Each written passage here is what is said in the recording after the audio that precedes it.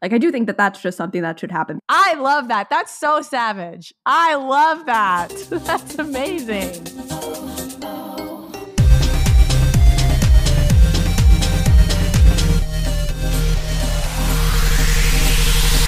Welcome back to Gravel Trap F1. I'm Caroline. And I'm Christina. The Spanish Grand Prix was a little different this year. The track got rid of that pesky, silly little chicane. And many teams made some big changes to their cars. Today we'll be discussing some of those changes. And at the checkered flag, our foreign correspondent F1 Ibrahim joins us to discuss financial penalties in Formula One. It's all about the Benjamins. Make it rain.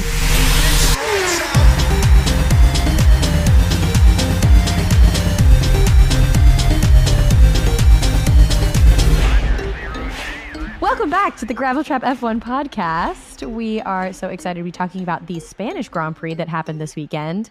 A lot of changes, some highs, some lows. But Christina, you are going to be talking to us about some side pods, correct? Side pods, yes. And particularly we're talking about it because Mercedes finally bit the bullet, finally did what we were hoping was inevitable. They have finally helped me complete a square on my F1 bingo card. They have side pods. So we're going to take a quick moment to talk about side pods. What do they actually contribute to the design of the car? And why we're all so thankful that Mercedes have finally podded up. We're talking about pods on the pod here at the Gravel Trap Pod. Well, before we even talk about Mercedes side pod, I think we just need to talk about side pods in general, because a lot of the times we kind of just see them and we see their funky shape and we make jokes about them being bathtubs or slides or zeros. Like, we joke about them a lot and we describe their shape, but what do they actually contribute to the car? One of the big things is that they hold the radiator and certain car components, so that way they can, it determines where they can put certain parts of the car. And so, for example, Mercedes having 0 side pods has limited where their drivers can sit and where their cockpit can be placed, because they need that area behind the driver to have car pieces. They can't just move the driver wherever they want because they don't have that much freedom, because they have no side pods. They have no storage space along those ends. And then the side pods are also holding the side impact structures. Mm-hmm. So those long tubes at the high point and lower down that, in case of an accident, protect the monocoque, protect the driver, and give them that little bit of extra security. And then the third and kind of other big thing that they do is aerodynamics, which is kind of always the biggest conversation that we're having about Formula One cars and their designs, is how is that airflow being directed? Mm-hmm. They're ground effects cars. So they want to funnel a whole bunch of air to below the car, so that way it can create those areas of low pressure, suction cup down, and then the air flows out the outside. But of course, not all of the air ends up underneath the car. Some of it ends up flowing over top, which is where the side pods come into play. Mm-hmm. They're right behind the tires, and so they have to deal with the tire wake and where that turbulent air is being sent. They also have the louvers now, those little vents that help the radiators cool down. Yeah, not the museum in France. Exactly. And then they can also direct air to go down lower, as we're seeing a lot of it, and interact with the floor edge and all of those little winglets that they have in there, and create little wakes themselves and little areas of downforce as well. So that's what a lot of the designs of the cars right now are doing, is they're helping direct air towards the skirts. They're not technically skirts, I don't think, but towards those floor edges, so that way they can generate more downforce towards the front of the car. And with a lot of the cars as well now, we're seeing this kind of downward slide trend where the end of the side pod is like right below the tire, below the back tire a lot of the times. Yeah. And that's so that way you're directing the airflow. Again, where is it going? Is it going high up towards the wing? Is it going down low towards the rear tire and the diffuser? That's what the side pods are doing. Yes, they're helping to generate downforce. They're helping to just guide the air. But that's basically their purpose, is let's guide the air where we want it to go and have it contribute to downforce and make sure everything flows nicely. And one of the downfalls of Mercedes not having side pods is that the airflow really was just a little bit less controlled. So is it the new implementation of these new side pods that have created the performance that we saw this weekend? Because there was a significant step forward in their race pace this weekend. The side pods most likely helped a lot with that, just because it was helping to generate more downforce than their original side pods were. But they did also make changes to their front suspension. And again, that changes, it's something farther forward. And so that's interacting with the airflow first, and then it's going towards the side pod. You kind of have a 2-for-1 deal there. Yeah. So with other elements, right, of the car, if you replace them a certain number of times in the season, you get a penalty. Is that the case as well with side pods? Like, is there an unlimited amount of side pods that they can change and bring in new side pods, new designs, new ideas, or is there a limit? The limit is the cost cap at the end of the day. Oh, okay. Like that is what it is, because again, you change, like we were talking earlier about them not being able to move the cockpit because they've designed around not having side pods, not having that side storage. Mm-hmm. It's a similar concept. You change one thing and you have to make sure it either A, works with everything else and how it's already set up, or B, you have to change it. Yeah. So we can expect them to be able to shift some things around, but not everything, because it costs money. And there's a reason why they're, yes, adding side pods, but they're not able to change their whole car concept, because that would cost just way too much. And it's the reason why Christian Horner is already getting a little bit salty and kind of being like, they changed a lot about their car. How much did that cost them? Valid question. Valid question. And it is interesting how the pod talk and the pod designs have been such a big conversation. I feel like this year that I don't really feel like I saw as much in the past. I mean, when Ferrari brought out their new one last year, that was like a lot of big talk. But I do feel like Red Bull, it's not controversial to say this, Red Bull has really figured it out and clearly has something that works. And I'm a little curious as to why it took Mercedes so long to start trying out some new side pod options. My general understanding of that development is that, again, we're in an era of ground effects cars. So a lot of the priority was being placed on figuring out how to stop the porpoising, for one, that bouncing up and down along the straights that we were getting. And again, the majority of the downforce, because they're ground effects cars, are coming from that airflow below. So that's kind of where a whole bunch of the priority was. It's not necessarily about that airflow over top, but Red Bull, again, because they got the ground effects part right, they were able to fine tune their side pods and all of that other stuff that gives you those tenths, that gives you that little bit of extra time, and that cumulatively gives you a better car. Well, cool. Is there anything else that we need to know about side pods? Side pods are one of those things where I feel like it's great to talk about them on a podcast, but also not ideal, because in my mind, I really just want to have like a picture and be able to show you all of the airflow, like those dynamics. Again, we didn't talk about it it's not going to be a part of this podcast here, but it is a part of our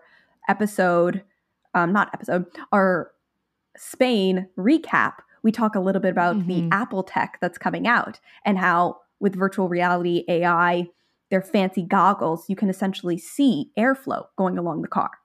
And that's what the side pods are about. If you can take anything out of this brief conversation on aerodynamics, is that it's just about directing where the air goes to the best possible places. Yeah. And just it's about controlling air, being an air bender. The pods are for.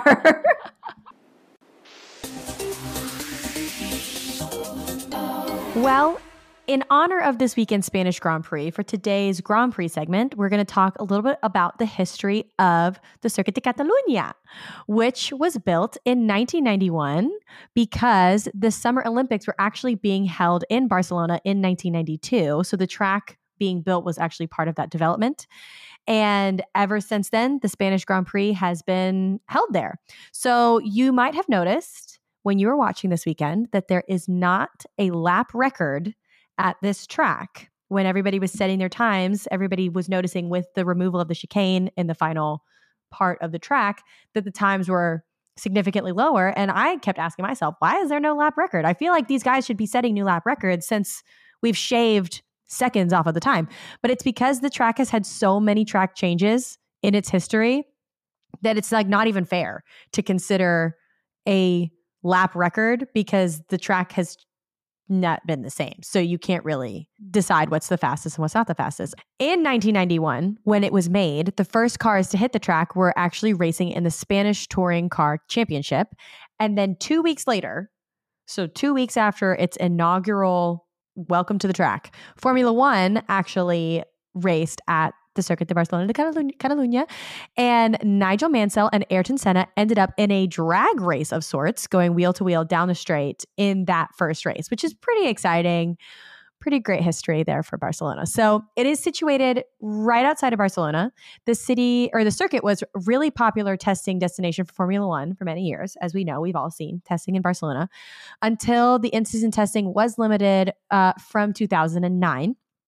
And at first, it actually had a hard time bringing in larger crowds, but that's mostly because the growth and interest of the sport really started to grow in Spain due to the rise of Fernando Alonso in the early 2000s. And he was, hometown kid in a lot of ways, being from Spain. And so you started to see a lot more track attendance there in Spain in the early 2000s, which, fun fact that I'm sure all of you already know, but I thought it was pretty cool that this weekend in Spain, Fernando Alonso officially had been a part of 33.3% of all Formula One races ever, which is nuts to me. That's crazy to think of, that one person in the history of the sport has competed in a third of all of the races ever. That's nuts. Yeah. It is. Talk about some history. I mean, again, remembering all statistics are lies, and it's like, it's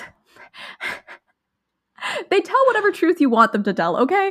But it is worth remembering that we have more races on the new modern calendars by double in some cases than the early years. That's true. So, it skewed statistics a little bit. But still pretty cool. But yes, He's been in a lot of races. Yes, very interesting, the history that Fernando Alonso has personally with the circuit and in the sport. But the venue had to briefly compete with Valencia as the other host of the Spanish race. But since 2013, the Circuit de Catalunya has regained its status as Spain's only world championship venue for Formula One. So modifications have been made to the original layout on I don't know the exact number, but several occasions. So it was called the Nissan Chicane. It was removed after 1994 due to safety problems because at the time the cars operated a bit differently. And they felt that it was actually a safety issue to have the chicane there. So the next corner on the track, I'm going to butcher this name, but it's La Caixa? La Caixa was tightened in a largely unsuccessful attempt. They wanted to create a new overtaking opportunity, but it didn't work. So the alteration was reversed in 2021. The corner was reshaped into something closer to the original, which was the sweeping configuration, albeit they made it with a little bit more room for runoff because the cars were going faster. You have to remember, I mean, every year they're pretty much going faster. And they're fatter. Yes. So they had to make more space for the sake of overtaking and for safety reasons. So in 2007, another alteration was made to improve the safety. The chicane was inserted between the two high-speed corners at the end of the lap, as we see. And actually, the year after that, in 2008, they resurfaced the track after a MotoGP race where they complained due to dangerous conditions, which honestly, that's a long time to go without resurfacing the track. I mean, I feel like it's a long time. Okay. But in more recent history, I feel like in North America, though, we have our roads. I feel like our roads are especially like our idea of what's reasonable for resurfacing. That's true. Very different. True. That's so true, honestly. Because honestly, in a lot of these European cities, I mean, they're still driving down the roads on the roads that were from like I don't want to misquote, but like the 1700s, you know, like it's like the same stuff. Ye olden days. Ye olden days. But anyway, so then in 2021, which was not that long ago, they changed turn 10 to accommodate more space and therefore more runoff for the sake of the safety as well, since the cars were once again going faster. Most recently, as we've all seen this year, they took out the final chicane, reducing everyone's lap times by a significant margin. But remember, no lap times no lap record because of all of these changes. It was chicane, no chicane, chicane, no chicane, chicane, no chicane, which was always to accommodate the cars really at the end of the day and what it was that they were capable of doing, what was safest for them.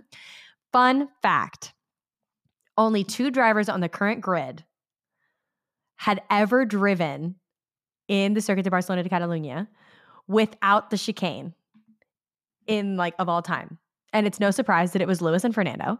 But Lewis had only done it in testing. Fernando was the only one that had ever done it in a race.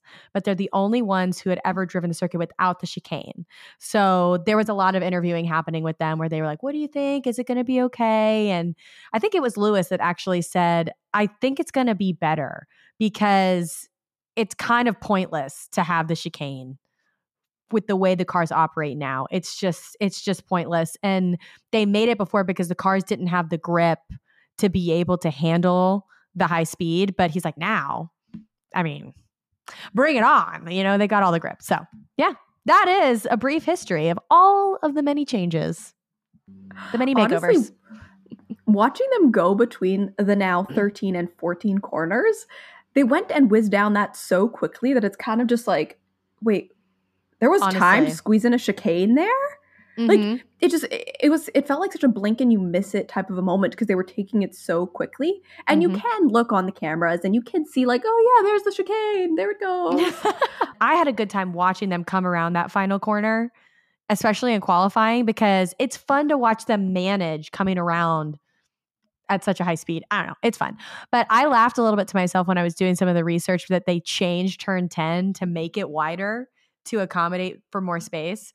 And correct me if I'm wrong, but I'm pretty sure that was one of the turns that Max was getting in trouble for not staying within track limits this weekend. I was like, not that they made it bigger and he's still not staying within track limits. LOL. That was in 2021. Honestly, you know how earlier we were talking about drivers just like going on a cruise in their Formula One cars and kind of just being like, oh, look at the trees, look at the birds. Oh, my teammate, how they doing? I feel like Max and his track limits was kind of just a moment of him being like, let's see if anyone's really watching. A casual Sunday drive. Whoop! Like, I'm just waiting for GP to kind of just be like, hey, Max, want to do some trivia here? Oh my gosh, I would love that. They have the time. Yeah, Max should have his like post finish line fun fact. Because there's nothing happening. He has 26 seconds to share a fun fact with the world before anybody else crosses the line. Does his post-race interview in the car? Oh my gosh, that'd be so funny. So funny. Hey, that's something that IndyCar does. I think they used to do that. I don't know if they don't do it anymore. But with the driver of the day, when you vote driver of the day, They did used to, yeah. Where did that go? Because I loved that because it was a fun little surprise. They're like, oh, I'm the driver of the day. Who knew? And then they like get asked about it in the car. I loved that. Don't know where it went. Bring it back. For today's Checkered Flag segment, we are so excited to bring back in our foreign correspondent, F1 Ibrahim, all the way over from across the pond. Welcome, Ibrahim. Good morning, good evening, good afternoon. Thank you very much for having me back. Today we're talking about fines. Is that correct? Fines, yes. And financial penalties. Obviously, it's a bit of a nasty topic. Has to be discussed, obviously, as you know. The FIA were very quick on the heels of Mercedes after the Spanish Grand Prix, fining them 10,000 euros. Now, we don't know exactly what they did. I've got the FIA document right in front of me. It only says that the Mercedes-AMG Petronas Formula One team is fined 10,000 euros. The stewards received a report from the media delegate, which was subsequently confirmed by video evidence that the physio/driver's assistants of Lewis Hamilton's and George Russell's car entered Parc Fermé in violation of the post-race interview and podium ceremony procedure that was published prior to the race, quote-unquote, for orderly conduct of the event. So they got fined 10,000 euros. And obviously, this isn't the first time that we've had financial penalties being given to teams. I'm actually going to open it up to you. Can you name a financial penalty? We've had quite a few big ones in the history of F1. Can you each give me one? Yeah, well, financial big one. We have Max's notorious rear wing touch fine, which was my personal favorite. But quick question on the physio thing, because didn't they wasn't there a warning?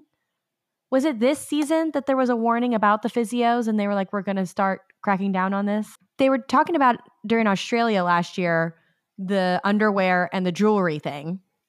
And then there was an issue that was brought up. I think that it was this season, though, where they said, hey, the physios aren't supposed to be interacting with the drivers or having any physical contact with the drivers in Parc Fermé after the race. Something to do with impacting them before they're weighed and or giving them or taking things from them that would change that number. I think that all of the physios of all of the teams have been doing this for a long time, and the FIA just hasn't really been enforcing that rule because let's be real, there's a lot of rules. Circling back real quick, the Max Verstappen thing was 50,000 euros for touching the wing of Lewis Hamilton. Yes. Which subsequently turned into a 30-place grid penalty for Hamilton because the wing was out of spec, right? That was the one where he ended up in the back of the grid. So the rear wing, it turned out to be like 0.2 millimeters too big in terms of the DRS, like 0.2 millimeters. Mm-hmm.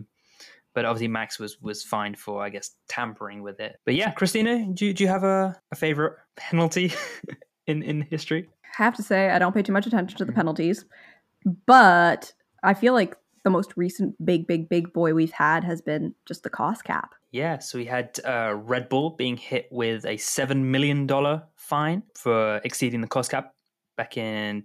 So the penalty was given in 2022 because they exceeded it in 2021. We've had quite a few interesting ones, actually. So we've had, obviously, the 10,000 euros this week. We've had the notorious max 50,000 euro one. One of the biggest ones we've had is Spygate. I'm not sure if you've heard of that, but that was when McLaren. Tell us about it. So McLaren were effectively accused of stealing confidential information from Ferrari, and that ended up being a very, very big scandal. They were very, very heavily penalized. They were removed from the constructors. If McLaren won a race, they weren't allowed to send up somebody from the constructor to pick up the constructor's trophy or anything. They were hit pretty hard, and I remember reading an article saying that initially they got fined 100 million. 100 million. Serious money. And what was even funnier is that I read from somewhere is that actually it was the FIA president at the time, which was Max Mosley. He had a personal sort of hatred for McLaren team principal Ron Dennis. So he actually said, I could have actually charged him a lot less. I just made him pay a lot more simply because I don't like Ron Dennis. And he said that blatantly for everyone to see. So, which I'm not going to get into the ethics of that. I love that. Yeah. And wasn't that the largest fine in sports history? It's definitely the largest in Formula One. So petty. It could definitely be in the conversation for largest of all time. I mean, $100 million. Even for a team like McLaren in its prime, that's a lot of money. The question is, where does that money go? Where does that money end up? So, Max said, was actually asked in Brazil back in 21. He said, I hope they buy a nice bottle of wine, spend it on a nice dinner. I don't know what dinner costs 50,000 euros. I know. Tell me about it. He was just a bit upset that he couldn't spend it on his FIFA points on his laptop. But where does this money actually go? Well, the FIA fundamentally is a non-profit organization. I would assume they use the money to pay for the electricity in the headquarters in Paris. But they don't do that. They actually use that money to pay for other various things, such as training the marshals for the crash barriers and just overall implementing any other form of safety, because ultimately safety is number one priority for the FIA. We love safe racing. It's unfortunate that we can't get it quite to 100%, but they do their best. So yeah, that's where they spend the money that they collect from penalties. And I was reading an article saying that of the 100 million that was charged to McLaren, they used about half of that was sent directly to make improvements on-track safety, such as high-speed barriers, debris fences, and crash impact testing, amongst many, many more, and training marshals, as well as support medical and crash extraction training throughout F1 down to the grassroots level. So the question that I have for you is, I've already discussed where it has gone, but where else would you like to see that money go from fines to help further develop the sport? I know. I'd love if some of that money went towards permanent bathrooms at the tracks, because at all of the Grand Prix I've gone to, some of them have permanent bathroom options, but most of them have porta-johns. And I'm like, look, we can make this fan experience so much better with permanent bathrooms, especially for some of these that are permanent tracks. That's what I want. That's fully personal and selfish. I mean, I understand it. I remember, I'm just having flashbacks to Lewis Hamilton, Spa 2021, I want to say. And he was obviously complaining like he had seen like the worst turd he has ever seen in his life. When just pre-race. Oh, yeah. Do you remember? Yeah. So yeah, that needs fixing. I'm remembering this quote. Yeah. Like he dropped an absolute. Obviously, not Lewis. Oh man. As far as we know, not Lewis, but someone had dropped an absolute bomb in the bathroom. So yeah. You're sure he wasn't talking about the W13? Ha ha. I don't know if legally the money could go towards that, but like when I've been asked before, what's the one thing you would change? That is always the one thing I would change. Because I'm like, this is the pinnacle of motorsport. We should have the pinnacle of bathrooms. The pinnacle of toilet. In the pinnacle of motorsport. I wish at least a percentage of the fines were distributed to charities. So of every fine that's done, you know, you have 85% of it that goes towards facilities and goes towards training and goes towards the things. But every single time there's a fine, I don't care if it's 10 euros or 100 million euros, a percentage of it goes towards a charity that is a new and I'd love it for it to be a local one too. Like if, for example, there was one you were fined in Barcelona, then 10 or 15% of the fine that you were fined in Barcelona goes towards a local charity. And they could have totally done that for Imola. Like they could have decided to do, okay, for the rest of the year, the donations are going to go towards relief funds in Imola. I think that would be making the sport about more than just the sport. Well, it kind of makes me wonder as well how much money is going towards more money should be going towards funding up and coming drivers. Like, I do think that that's just something that should happen, because looking at the numbers of money that they have to raise to go karting, it's like, and like their intro to single seater careers, it's like, I'm sorry, but like there are kids who struggle to raise enough money to go to like their basic university that's just up the street.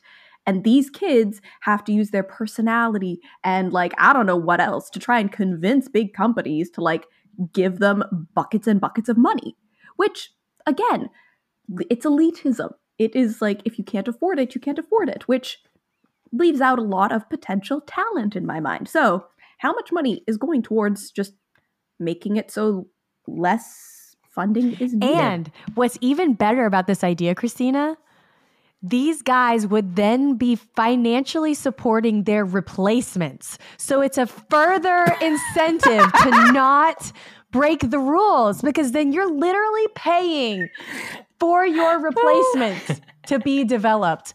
I love that. That's so savage. I love that. That's amazing. It's like, just twist the knife a little deeper. Not only are you paying, you're paying and supporting your replacement. That's awesome. That's great. But yeah, no, definitely. I think, obviously, in my opinion, one of the biggest problems with, I guess, motorsport as a whole is, like Christina said, is grassroots participation. It's the amount of money that you need just for tires alone to get your own car and to be able to race regularly is, in my opinion, a little bit too high, way too high. And then they should really focus on grassroots participation. We are missing out on a lot of potentially generational talent, but they just don't have the money for it. So, Ibrahim, I'm curious, are there any, and I'm putting you on the spot, are there any fines that you've come across that you feel like were just completely ridiculous? Like, why did they fine them for that? Yes, Yay! I do. Yes, I do. And I literally I was just scrolling through and I remembered. I was like, how did I forget this? So you guys remember back in 2000 and I believe 2, it was Austrian Grand Prix. Ferrari team orders instructed Rubens Barrichello to move out of the way for Michael Schumacher. He said, let Michael pass for the championship. And after that, the FIA took that in a very salty manner. And hence became a rule, no team orders. Mm-hmm. Guess who was the next culprit of making team orders after that? Ferrari. Was it Christian? In 2010. Oh, no way. Yeah. So Ferrari in 2010, obviously, you weren't allowed to give direct team order saying, get out of the way. So Ferrari tried to come up with a creative way around it to sneak. Yeah, sneak it in. So we all, I believe we all remember the famous radio message, Fernando is faster than you. Yes. That was considered a team order. And I believe in the end, Felipe Massa didn't get out of the way. So the team order was ignored. But Ferrari got fined about 100,000 euros for just that team order. When he didn't even do it? Wait, I think he did. I think he did move for him. Did he end up getting out of the way? I think he did, because that was why it became an issue. Because Christian Horner was the one that was like, this was a team order. Because he was the one that reported them to the FIA that was like, that was a team order. They're not allowed to do that. And then they very shortly after disbanded the rule against team orders. They started allowing team orders. Correct. After that. Yeah. So after that, they got rid of the team orders. But yeah, first of all, I just find it rather amusing that it was Ferrari's actions that created the rule. It was Ferrari then who suffered at the hands of the rule. And then it was Ferrari that effectively got rid of the rule. So, that's a big fine. That's not a small number. That's a big number. For just a couple of words. So... Yeah. Ibrahim, thank you so much for joining us for the Checkered Flag. It was so lovely to have you. Go get some sleep, go get some good rest, and enjoy your summer break. Thank you very, very much. Thank you for having me. It's been lovely to chat to you guys, as always. And I will see you and speak to you very, very soon. See ya. Bye. What a time, what a time, what a time. That's been a long time. It won't feel this long to everybody listening, but we have been chatting for close to 2 hours for content for this podcast episode, but also we had a lovely conversation just specifically about Le Grand Prix and the different things that happened. So if you want to hear that specific conversation, I'm assuming it's going to be in the link below this episode, because that seems like something Buck would do. That is correct, Christina. They'll be able to find all the fun extras and outtakes at our YouTube channel at Graveltrap F1. Thank you so much for listening. We'll see you next time.